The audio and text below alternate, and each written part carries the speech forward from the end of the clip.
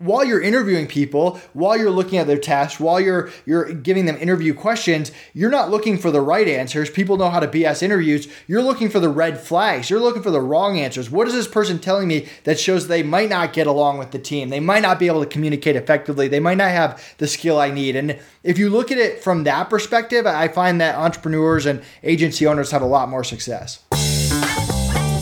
Welcome to the Agency Hour podcast. This week we're joined by Nathan Hirsch, entrepreneur and founder of Outsource School, Accounts Balance and Ecom Balance, and creator of FreeUp, which he sold to the Hoth. We talk about that. He grew it from $0 to $12 million a year in revenue. In this episode, we discuss how to remain sane while scaling, managing expectations by using your own language, and how to find good software development talent, as well as why entrepreneurs should never do their own bookkeeping. We also dive into Nathan's fascinating story, as I mentioned, of starting a successful business selling baby products on Amazon while in college, to creating his own agency that helps people hire pre-vetted freelancers, going from $5,000 investment to $12 million and eventually selling it to the Hoth. I'm Troy Dean. Stay with us. Ladies and gentlemen, please welcome to the Agency Hour, Nathan Hirsch. Hey Nathan, how are you? Troy, I am doing great. How are you? I'm very well. Thanks for joining us on the Agency Hour. Now, you and I don't really know each other that well. We've just kind of crossed paths recently. So for my benefit and the benefit of the listeners, who are you? What are you doing here? What's your journey been? And what are we talking about? Yeah, so I'm a longtime entrepreneur. I've never had a real job, quote unquote. I started an Amazon business out of my college dorm room, originally selling textbooks before getting a cease and desist letter from my college telling me to stop competing with them. So that was my first glimpse into being an entrepreneur. And I pivoted through a lot of trial and error. I started selling baby products on Amazon. If you can imagine me as a 20-year-old single college guy with more hair selling baby products on Amazon, I was running this multi-million-dollar business out of my college frat house, and just learning a lot, making every mistake that the young entrepreneurs do. And one of the first things I had to do was learn how to hire, and college kids were super unreliable, and I started building up these virtual assistants and freelancers. Now, Amazon started to get harder. More courses and stuff came out, and we started offering these VAs and freelancers to other e-commerce sellers, eventually other marketers, and that became the FreeUp marketplace. So similar model to an agency, slightly different, but we grew this business from $1 million in the first year to doing $12 million by year 4. We were acquired at the end of 2019. And since then, I've been working on 2 different ventures: Outsource School, that teaches our hiring process, and our monthly bookkeeping service for agencies, Account Balance. So that's the kind of the short, long version. Dude, I have so many questions. What were you studying at college? I actually was studying entrepreneurship. I went to Quinnipiac University in Connecticut, and I went in undecided. And all the deans of each major went up on stage and gave you a little spiel on why you should take finance or economics or whatever. And the entrepreneur person just went up there and just said, if you ever want to make real money, if you ever want real freedom, the only way to do it is become an entrepreneur. And then she just walked off stage, and that was it. I was like, boom, I'm in. That's awesome and true. And so, okay, so now it kind of makes sense. You're studying entrepreneurship. Hang on, all your mates, right, in college must just be having like the time of their life in a frat house, partying, having a great time. You start a business in the frat house. Like, what were your friends like? What are you doing, you nerd? Why don't you just come out and party with us? This is like supposed to be the best time of your life, and you're hunkered over a computer learning how to start a business. Like, was that a normal thing to do, or were you kind of an outsider for doing that? Not a normal thing to do. People definitely thought it was a scam. Being an Amazon seller wasn't a thing back then. Now there's Facebook groups and courses and coaches. Didn't exist. This was 2008, 2009. People didn't know what I was doing, but I slowly started to hire all my friends and people from my fraternity. So people kind of started to get the inside, and a lot of friends didn't work out. I'm still friends with them, but parted ways from a business side. And one of my earlier hires, Connor Gillivan, actually became my business partner. So then there were 2 of us in our frat house running this business, and word started to spread a little bit. But it was a fun, wild time, and I definitely did a lot of partying and enjoyed college, but also focusing on the business as well. Excellent. And did you complete the entrepreneurship degree? I did. My parents are both teachers, so dropping out of college wasn't a real option. Not an option. I did have job offers lined up and these internships, and that was a tough decision. Do I turn down the health insurance, the steady pay? My parents were definitely not forcing me, but pushing me towards that. And I had this Amazon business, and I remember talking to my aunt, who's an entrepreneur, who just said, you can always go get a job. You're young, like take the risk. And that was one of the best decisions I ever made. Wow. Talk to me about the pivot from being an Amazon seller to starting FreeUp. At what point did you realize, you obviously saw the writing on the wall that the Amazon thing was getting harder and harder and more competitive. At what point did you say, okay, I'm going to abandon the Amazon thing and just go all in on FreeUp? Was it once FreeUp had overtaken in terms of revenue, or what was that kind of decision-making process for you? Yeah, so we sold 25 million on Amazon, but we peaked at around like 5-6 per year. So at the beginning, we're thinking, oh, we're going to take down Amazon. We're going to be the next e-commerce giant. And then Amazon becomes harder. Their algorithm changes. More sellers come on. And instead of doing 5 and 6 million, one year we're doing 2.5. The next year, 1.5. Then back up to 2. And we're selling other people's products. We're not passionate about baby products. And we're not really growing a business anymore. We're just adjusting to what Amazon's doing. And then we started offering these VAs and freelancers to other Amazon sellers that we would network with.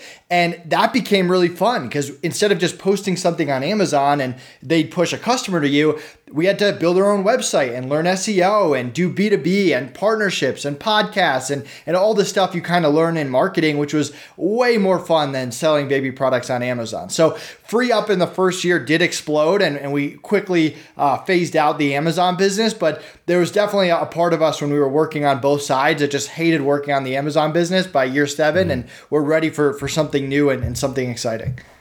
I imagine the margins on something like FreeUp would be better than selling physical product on Amazon. And also I imagine, and I've never sold stuff on Amazon, but I imagine you would have more control over those margins too, right? Because if you're sourcing stuff from a manufacturer and selling on Amazon and the manufacturer increases their pricing, then you're kind of playing this kind of triage game, or this arbitrage game really, of just trying to maintain your margins. Whereas when you've got control over your own product or your own service like FreeUp, you just do have more control over your pricing strategy, right?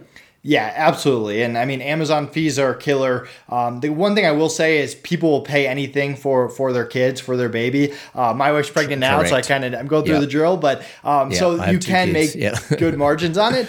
But yeah, I mean, FreeUp was definitely just more lucrative, way more control. And like I said, our own brand that we were building that wasn't dependent on Amazon. With Amazon, you could have a great product and they shut it down the next day. They could shut your whole account down the next day. That wasn't going to happen with our own website or anything.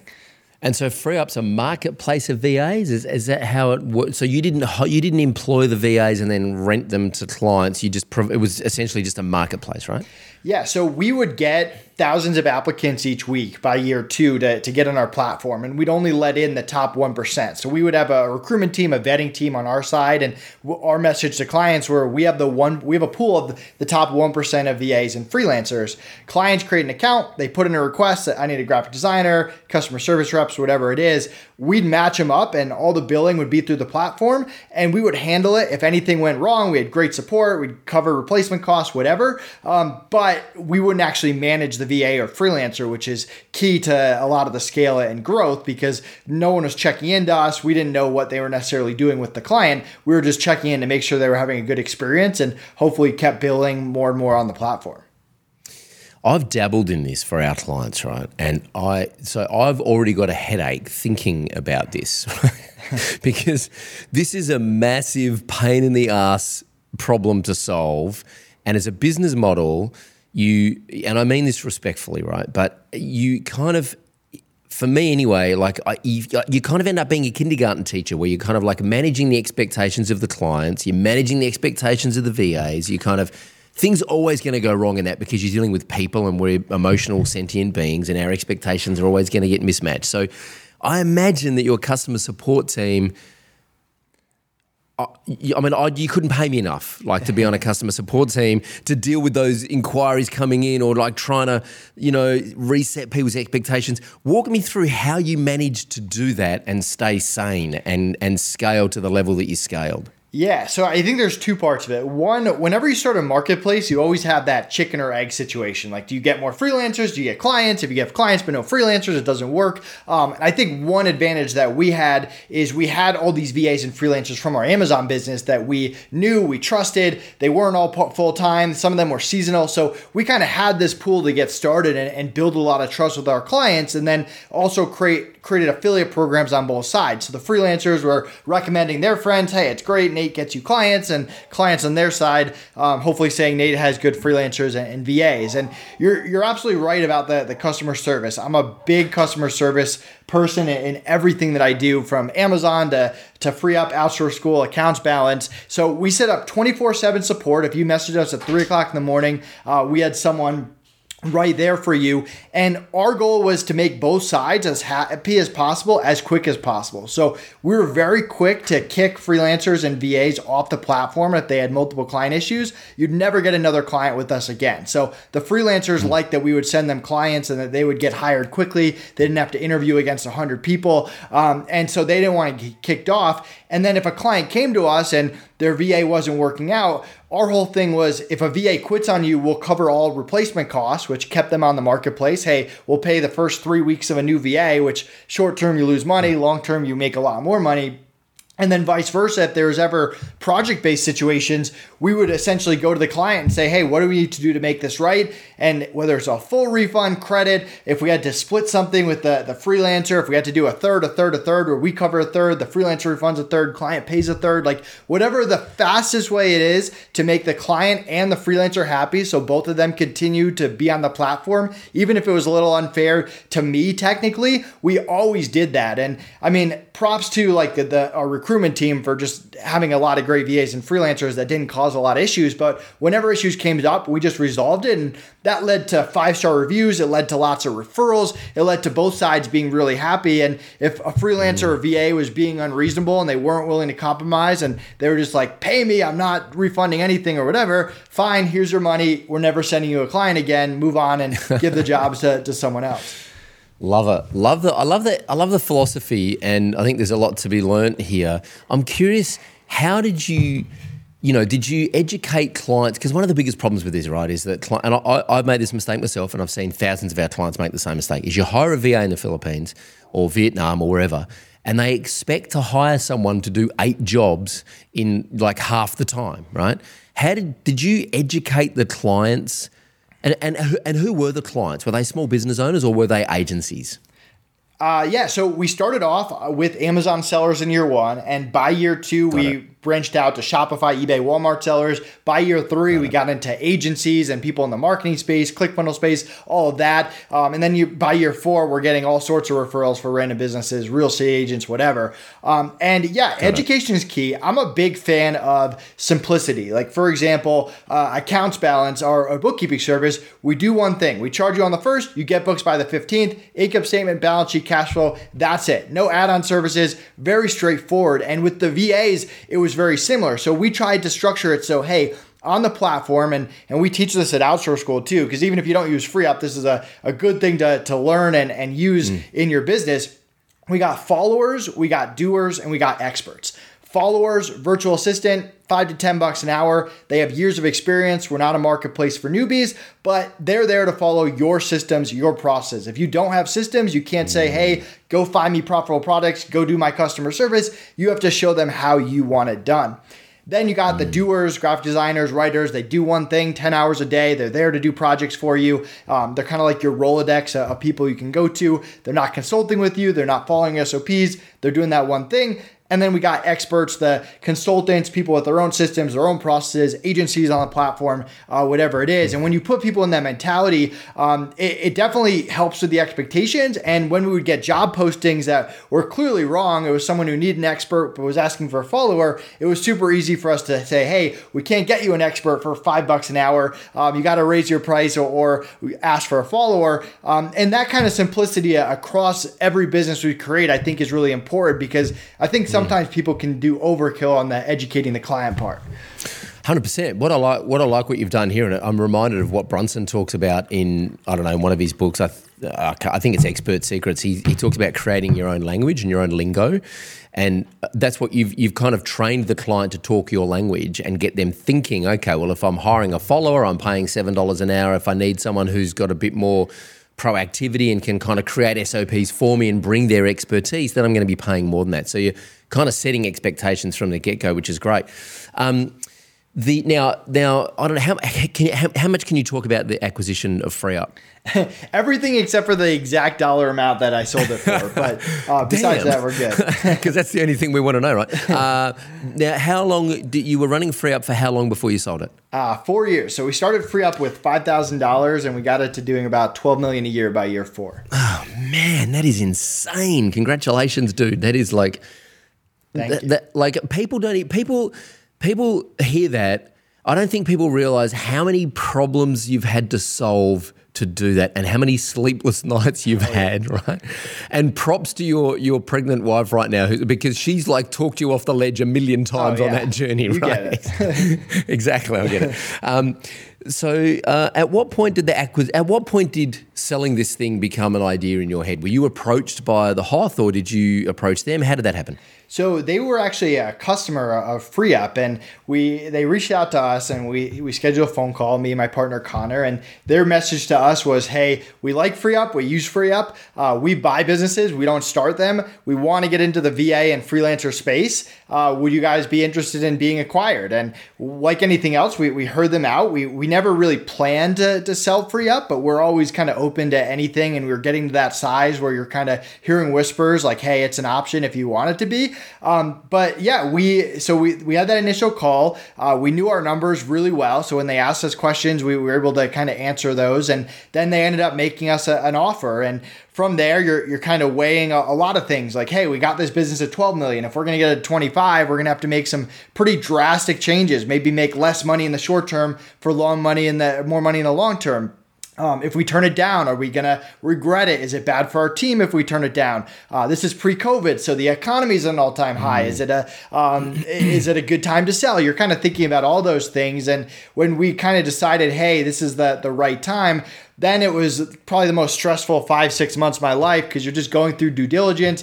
They're going through due diligence on us. We're doing the same thing on them. We want to know their success, their failure, their plans, how they treat people. We want to sell it to nice people with the same values. We don't want to end up in a lawsuit with these guys down the line, or not get every penny that we're owed. And then once the lawyers get involved, it's the biggest moment of our life. For the lawyers, it's another Tuesday. They got other clients. They go on vacation. So you got back and forth there. And so we kind of kept the mentality, hey, this deal could fall through at any minute. Stay focused on growing the business. Very tough to do. My business partner and I would remind ourselves every day until we actually signed the dotted line and it was done. But it was a hell of a process. I remember hearing Rob Walling, who sold Drip, talk about this. He played it really cool when the guys from Lead Pages reached out and wanted to talk about acquisition. And he said, the most important thing, and I've heard a lot of entrepreneurs talk about this on the Built to Sell podcast. Have you been on Built to Sell, by the way? Yeah. John Morrell, you have. I think that's where I might know your name from, because I follow the Built to Sell podcast. I love that podcast. It's great. He talks about the most important thing is to keep running the business as if you're not going to get acquired, because the chances of deals falling through at the last minute are really high. So you cannot bank on the fact that this is going to actually happen until the money is in the bank account. I remember Rob Walling telling a story.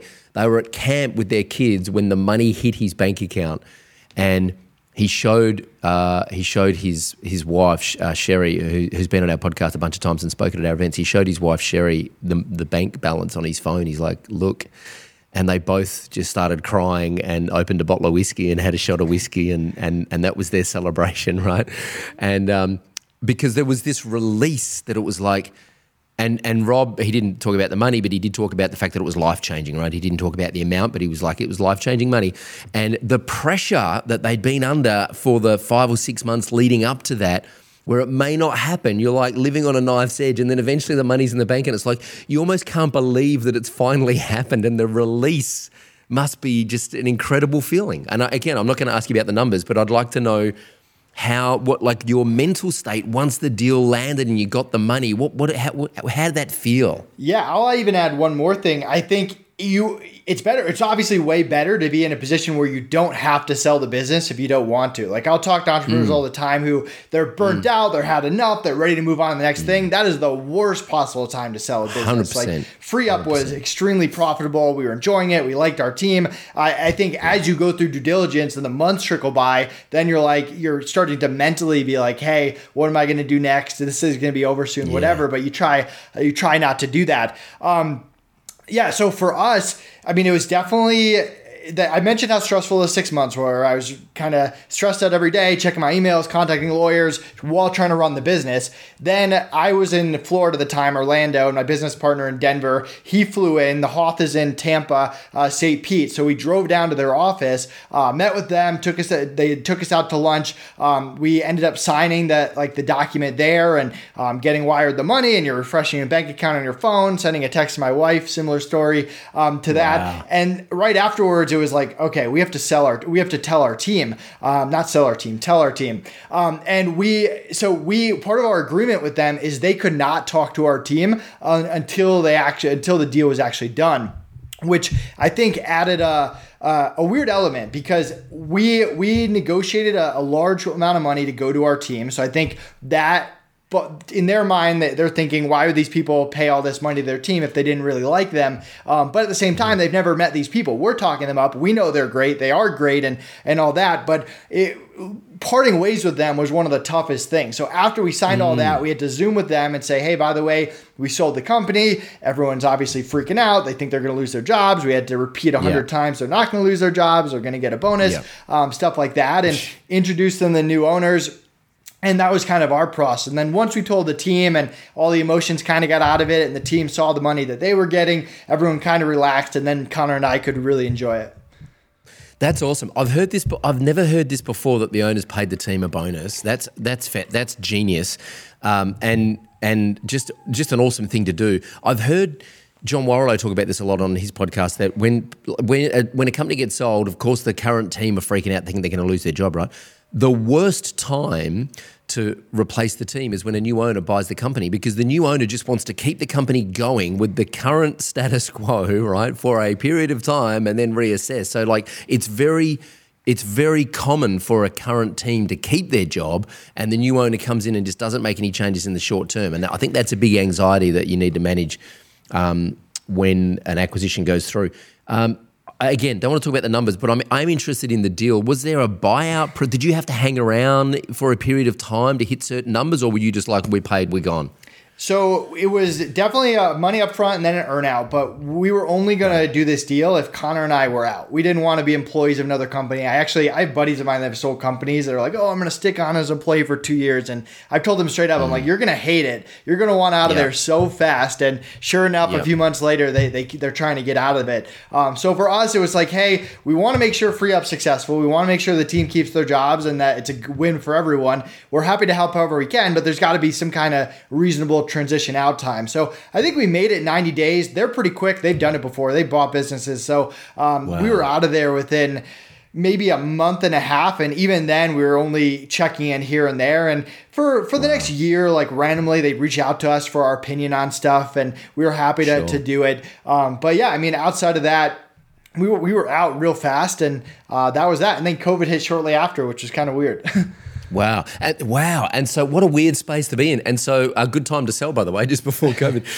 And then, so what did you do? How long did you take some time off after you sold Free Up? Well, the original plan was to take a year off. I thought my business partner was going to travel the world and I wouldn't see him for a year. And then shortly after that, COVID hit and we had to cancel everything. We're stuck inside. We have no business to run. We can only watch so much Netflix like everyone else. So we started brainstorming different ideas, and we didn't have anything unique. I had a lot of bad ideas, but a buddy of ours reached out to us and said, hey, what if you sell a course on your hiring process? Because you got to remember, Free Up, there's thousands of VAs and freelancers on the platform. our internal team was 30 people, all VAs in the Philippines, no US employees, no office, that did everything from sales calls to customer service to lead generation, bookkeeping, you name it. So we have very good hiring processes that we kind of built over our first few years in the Amazon business when we had no idea how to hire. So that kind of became Outsource School that we sell now, where people learn our interviewing, onboarding, training, and managing process. And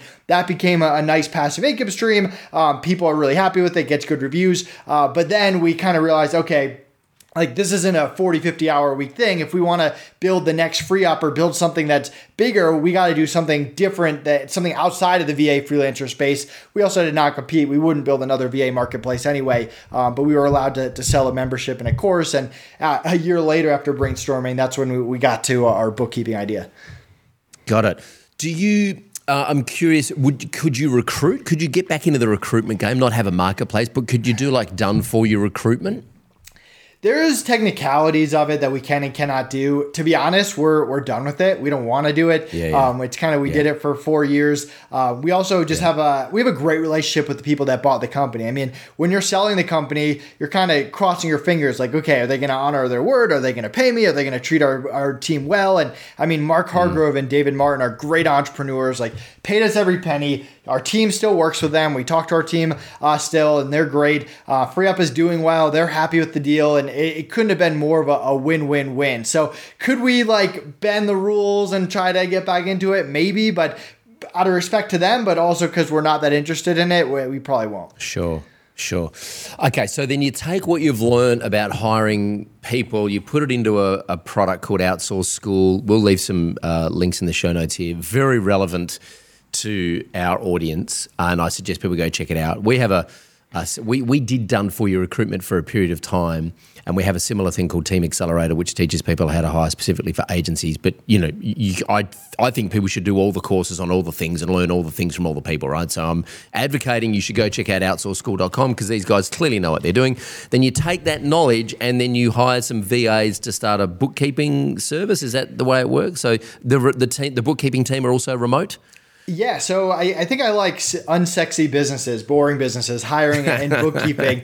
I've never been one to kind of create the next Uber. I think I said that. But so we kind of looked at like, okay, what are big markets that maybe we could do something differently, that we could capture a small percentage of the market. There's other things we look for in a business like stickiness, recurring revenue, stuff like that. And just through a lot of brainstorming, we kind of came across bookkeeping. So we did a lot of market research, and if you check out our blog, you can kind of see our interviews. We interviewed all these entrepreneurs, like, what do you like about your bookkeeper? What do you hate about your bookkeeper? And essentially, a lot of bookkeeping services are run by bookkeepers, not entrepreneurs, and they struggle to hire, they struggle to scale, they struggle to build processes and automate stuff and make things efficiently, which on paper, we still need to execute it, but on paper, that's what Connor and I do really well. And we're not bookkeepers, we're not CPAs, so we went out, we kind of hired a controller, built a bookkeeping team around her and started offering this monthly bookkeeping service. With all of our businesses, we're a big fan of minimum viable product. Like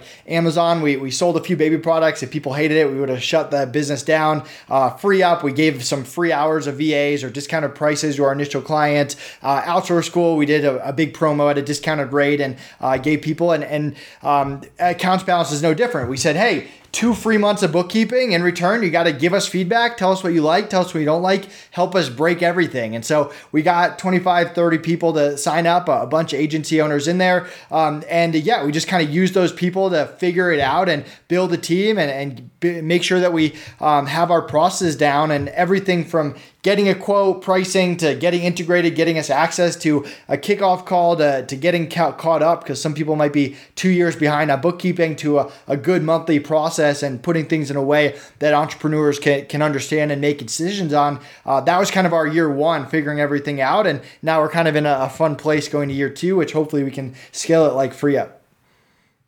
So with FreeUp and Accounts Balance, I'm imagining there's also some tech involved in these companies, right? There's some software, there's a platform behind it. Where do you get that? How do you find, I'm selfishly asking this, by the way, how do you find good development talent to build that stuff out for you? Yeah, so we have a developer that we use in our Amazon business to build some software, and then we took him over to FreeUp, and he built the marketplace behind FreeUp.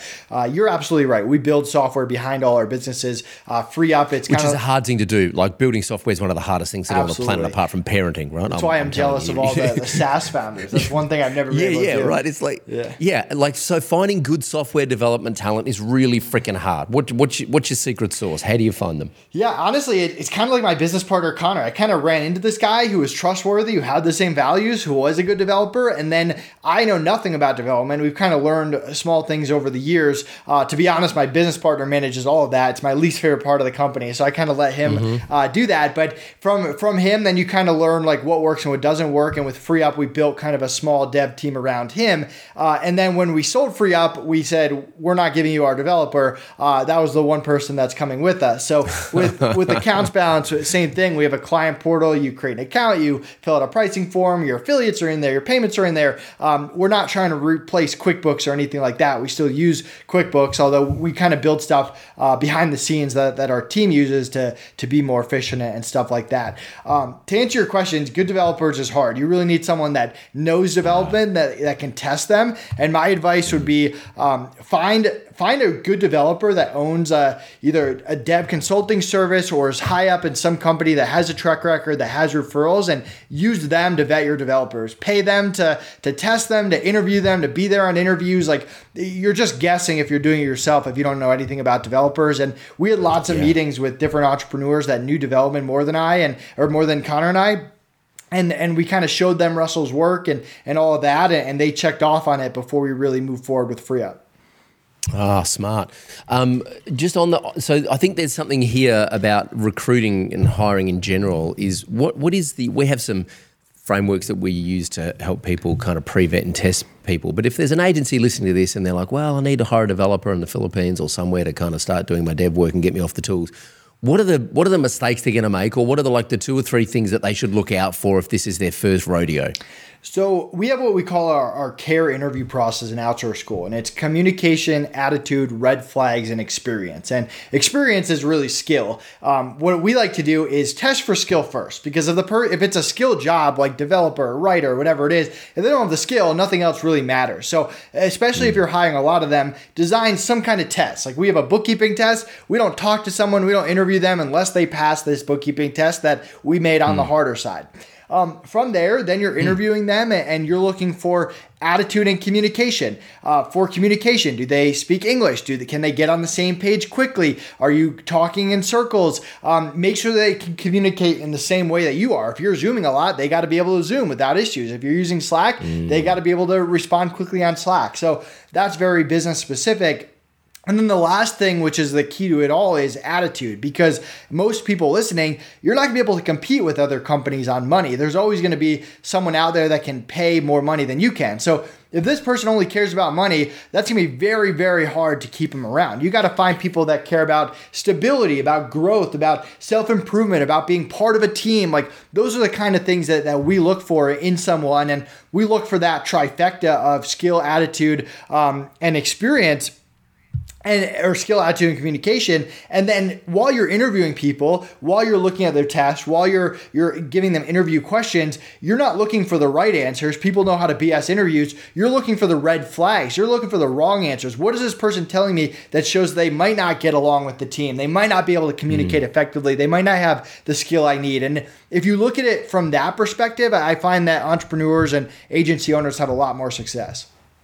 It's great. I love it. The CARE framework, we'll put a link to that in the show notes. Communication, attitude, red flags, and experience. I love the fact that you don't even talk to people until I think we do this backwards. I think we do like a culture interview first where we just kind of hang out to see if we're going to get along, and then we start getting into the competencies, and if they don't kind of pass that test. But I think we've wasted some time, if I'm honest, in the past talking to people who seem like a good fit but then just can't do the freaking job, right? Right. So just being, and I think part of it is, and I know this from talking to other agency owners as well, is like part of this is FOMO, right? Like, so I put out an ad. It's a tight labour market. It has been since COVID, right? I mean, you must have seen the labour market change since COVID. People have especially, I don't know what it's like in the States, but, people here in Australia have a massive sense of entitlement. Everyone wants to work from home now because they were during COVID. So the labour market's really tight and it has changed.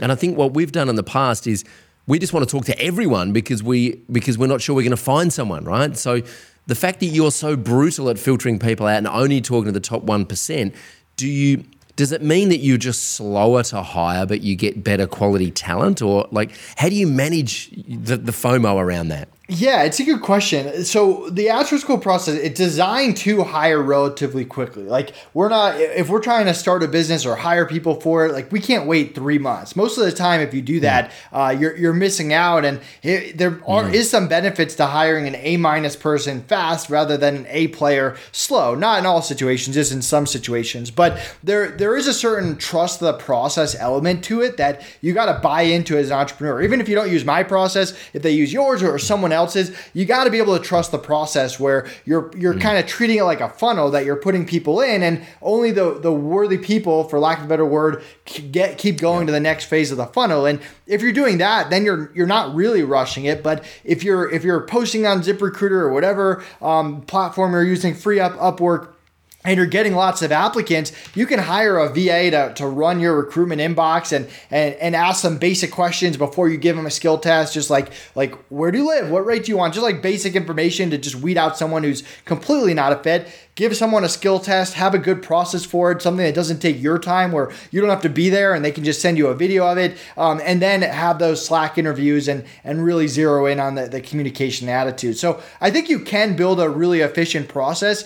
There are some benefits to doing it yourself, to being a little slower early on, because hiring mistakes are killer to small businesses, but you can get a VA involved. You can make it so you only come in at the end and the process works if you set it up correctly. Love it. And I think there is a mindset shift I think that needs to happen, because a lot of small business owners or agencies think if they're hiring remote staff, I prefer talking about remote staff, not virtual. I just kind of have a thing about virtual assistants because there's nothing virtual about them. They're real human beings. They just happen to work in a different geographic location. But I think the mindset is, well, economically, this is going to be a lot cheaper than hiring someone locally. However, I think the mindset shift that needs to take place is not, I'm just doing this because it's cheaper than hiring someone locally. That was originally why we started hiring in developing economies. But what we then found out is that it's a numbers game, right? Is that the talent pool is larger than here, because Australia is a fairly small country. And if I'm talking about developers or designers or customer support, I can just find more of them in India or the Philippines or Vietnam than I can here in Australia, just because of a population. And also, they're kind of geared up to learn those skills to serve Western countries, right? Whereas in Australia, it's really hard to find, because everyone wants to be an entrepreneur, everyone wants to do their own thing, everyone wants 150 grand a year as a starting salary, and they want to work in a management position straight out of college, and there's that real sense of entitlement, and I mean that respectfully. So, but I think the mindset is that if I'm hiring someone remotely, I need to treat them as if I was hiring them locally. So if I hired a local person, I wouldn't expect them to do 3 jobs. They have a particular skill set. I'm hiring to do 1 job. Right. And then also, if I'm paying a bit more to get better talent, the question I've always asked myself is not, well, this is cheaper than my hourly rate because it makes sense. The question I've always asked myself is, now that I've freed an hour up of my day, how much value can I add to the company in that hour where I can now think and strategize and plan the next move, because I'm not worried about these details because I've got a team member taking care of it? Yeah, I like to frame it as, how can I become this person's favorite client? Because, like I said, you can't compete on money. So what else is it? Do you have this awesome company culture? Do you have a great team that they're going to get along with? Can you make tweaks to their schedule and give them, hey, half set, half hybrid, or more flexible depending on what the role is? Like, what are those things around just the dollars per hour and a job that you can become their favorite client in? And that's why I love hiring from the Philippines. They're all about family. It's a big part of their culture. We'll have, we did a team meetup last week that we posted about it on LinkedIn if anyone follows me there.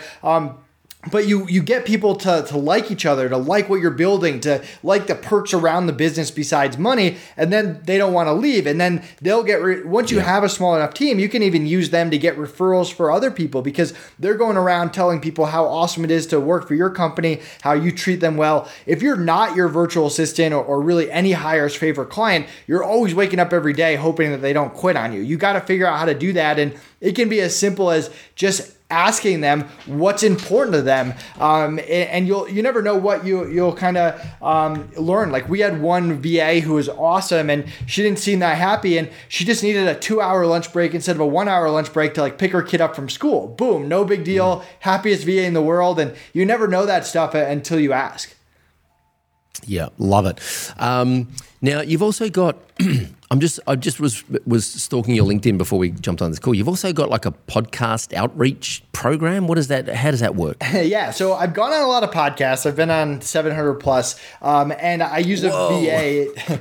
I use a VA to get me on podcasts. So in Outsource School, I mentioned you get our interviewing, onboarding, training, and managing process. We also just give you all of our SOPs. Like, we have marketing SOPs, backlink SOPs, and one of the most popular ones, and the only one that we sell separately, is the podcast outreach formula. So if you join Outsource School, you get the podcast outreach formula. If you just want to buy that separately, you can. But essentially, how to hire a VA for 3 to 5 hours a week to pitch podcasts for you. All the same material that I probably sent you, or I sent Max, your producer, before the show.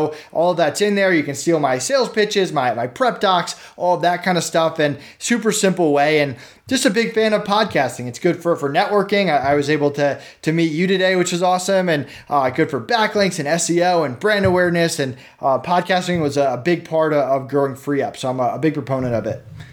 Yeah, it's great. Obviously, you're preaching to the converted here. I love it. And I love the fact that you include these SOPs. I'm going to flick Outsource School off to Emily, my CEO, to make sure we grab this. And we'll probably also sign up as an affiliate, because I imagine we can refer you a bunch of clients, which is always a good thing. So talk to me, just walk me through Accounts Balance before we wrap up. Accounts Balance is designed specifically for agencies, SaaS, coaches, consultants, course creators. I'm on the website at the moment. The pricing is $300 a month if you're a 6-figure agency or a 6-figure business, $450 if you're 7 figures, and $800 if you're 8 figures. It's a flat fee. We're not accountants though, right? We're just managing the books. We're doing all the data entry, the reconciliation, and one of the things I've mentioned with our agency clients is that bookkeeping is the first thing you should get off your plate, because chances are you're not very good at it as an agency owner, and it takes a lot of freaking time, right? Yep. So walk me through the perfect client. What do they need to be thinking, and what's their belief need to be to succeed with a service like Accounts Balance? Yeah, so you hit the nail on the head. Entrepreneurs, agency owners should never be doing their own bookkeeping. First of all, it's a bad use of your time. You should be spending on marketing, sales, expansion, and most of the time you do it, if you don't know what you're doing, you just have to pay someone to redo it later, and it costs more to clean stuff up than to just do it right from day one. So that's a part of it. We only do bookkeeping. We don't do tax. You need your own tax CPA person. We work with clients all over the world. And there's lots of reasons to have good books. Selling a company, we wouldn't have been able to do that without clean books. Funding or investment, if you ever want to do that. It obviously makes tax season less stressful if you're doing it every single month. But a lot of people don't sell their company or get investment or funding. The real reason to do bookkeeping is good decision making every single month. You should have a finance meeting on your calendar every single month. Your bookkeeper should get you your books before that meeting. And during that meeting, that's when you go through your income statement, your balance sheet, your cash flow. That's when you decide, do I hire more people? Do I cut back on expenses? Do I launch a new product or service? You don't make it out of gut. You don't make it by looking at money going to your bank account. You make it by what the numbers are actually telling you. And to me, that's a key of all of it. And you really hit the nail on the head. So with FreeUp, the best decision we ever made was hiring a bookkeeper from day one. With the Amazon business, we didn't do that. We went through the whole try it yourself, dump it on your CPA, try to get a bookkeeper to do it quarterly instead of monthly. And we realized the only way to do this is monthly. So free up bookkeeper day one. Before we were even profitable, just every single month, we'd get the reports, we'd go through them together, we'd have that finance meeting, and it helped us make decisions every single month. And when we went to sell the company and we had that initial call with the buyers, they asked us finance questions. We knew our numbers really well because we had that meeting every single month. When they did due diligence, they actually opened the books, they matched everything that we told them, which built a lot of trust. So that's part of what gave us the idea for this bookkeeping business. And just being able to kind of speak entrepreneur, like I'm not a bookkeeper, I have a great team of bookkeepers, but everything we do is designed for you, the agency owner, the entrepreneur, to get reports you can read, understand, and make decisions on every single month. Love it. I've got a finance meeting at 2:00 today with my CEO and my CFO, who's also our accountant, and they also do all of our bookkeeping. JC, he's also coming to our live event on the Gold Coast in a couple of weeks, MavCon, for our agency owners to talk about and just kind of hang out and learn more about our business. Dude, he's like, my CEO and my CFO are the two most important people in my professional life. Like, I talk to them more than anything because without those numbers, we can't make decisions. Also, because we're a recurring revenue business, I had this conversation with someone yesterday. If you've got recurring revenue and you're profitable, it makes it easier to know when you can hire because you've got that predictable cash flow and you can kind of forecast into the future. If you've got recurring revenue but your books aren't up to date, you have no idea, you're flying blind. And if your books are up to date and you're only working on project revenue, then you kind of, you're winging it and you're kind of taking a punt that you've got enough revenue in the pipeline. So and again, I did it myself when I first started out, and you would do it quarterly and then you'd spend like all weekend trying to get your books up to date and do your tax statements. It is absolutely the most important thing to get done from the get-go. So accountsbalance.com, go and check that out. Hey, Nathan Hirsch, it's been a lot of fun hanging out. We're going to do this again at some point, I'm certain. Where are you based? You're in Colorado, is that right? Yeah, Denver, Colorado. Man, I'm coming out to the States in October for our event, which is in Virginia, and then I think we're going to the High Level Summit in Texas in October. So while I'm out there, man, we should try and cross paths at some point and I'm down. Hang out. Try to grab a beer or something. Yeah, awesome. Any parting thoughts for our agency owners who are listening to this? No, if you want to connect with me on LinkedIn, Nathan Hirsch, my business partner, Connor Gillivan, also crushes LinkedIn, does a lot in the SEO space. He's a good person to follow. And feel free to reach out to me. I love connecting with other entrepreneurs and appreciate you having me on. Awesome. Nathan Hirsch, thanks for joining us on the Agency Hour and all the best. Look forward to hanging out again sometime. Same. Thanks for listening to the Agency Hour podcast, and a massive thanks to Nathan. Congratulations on all of your success. I just love your story. Really inspiring stuff, and I can't wait to see what you do next. Okay, folks, don't forget to subscribe and please share this with anyone who you think may need to hear it. And don't forget to check out outsourceschool.com if you want to learn how to hire. Now, are you getting paid to close clients? Right now, we're guaranteeing you can get paid to close 8 new clients in the next 30 days without doing any stupid free strategy sessions. If you'd like to chat with our team about how you can get paid to close, click the link beneath this episode. Let's get to work.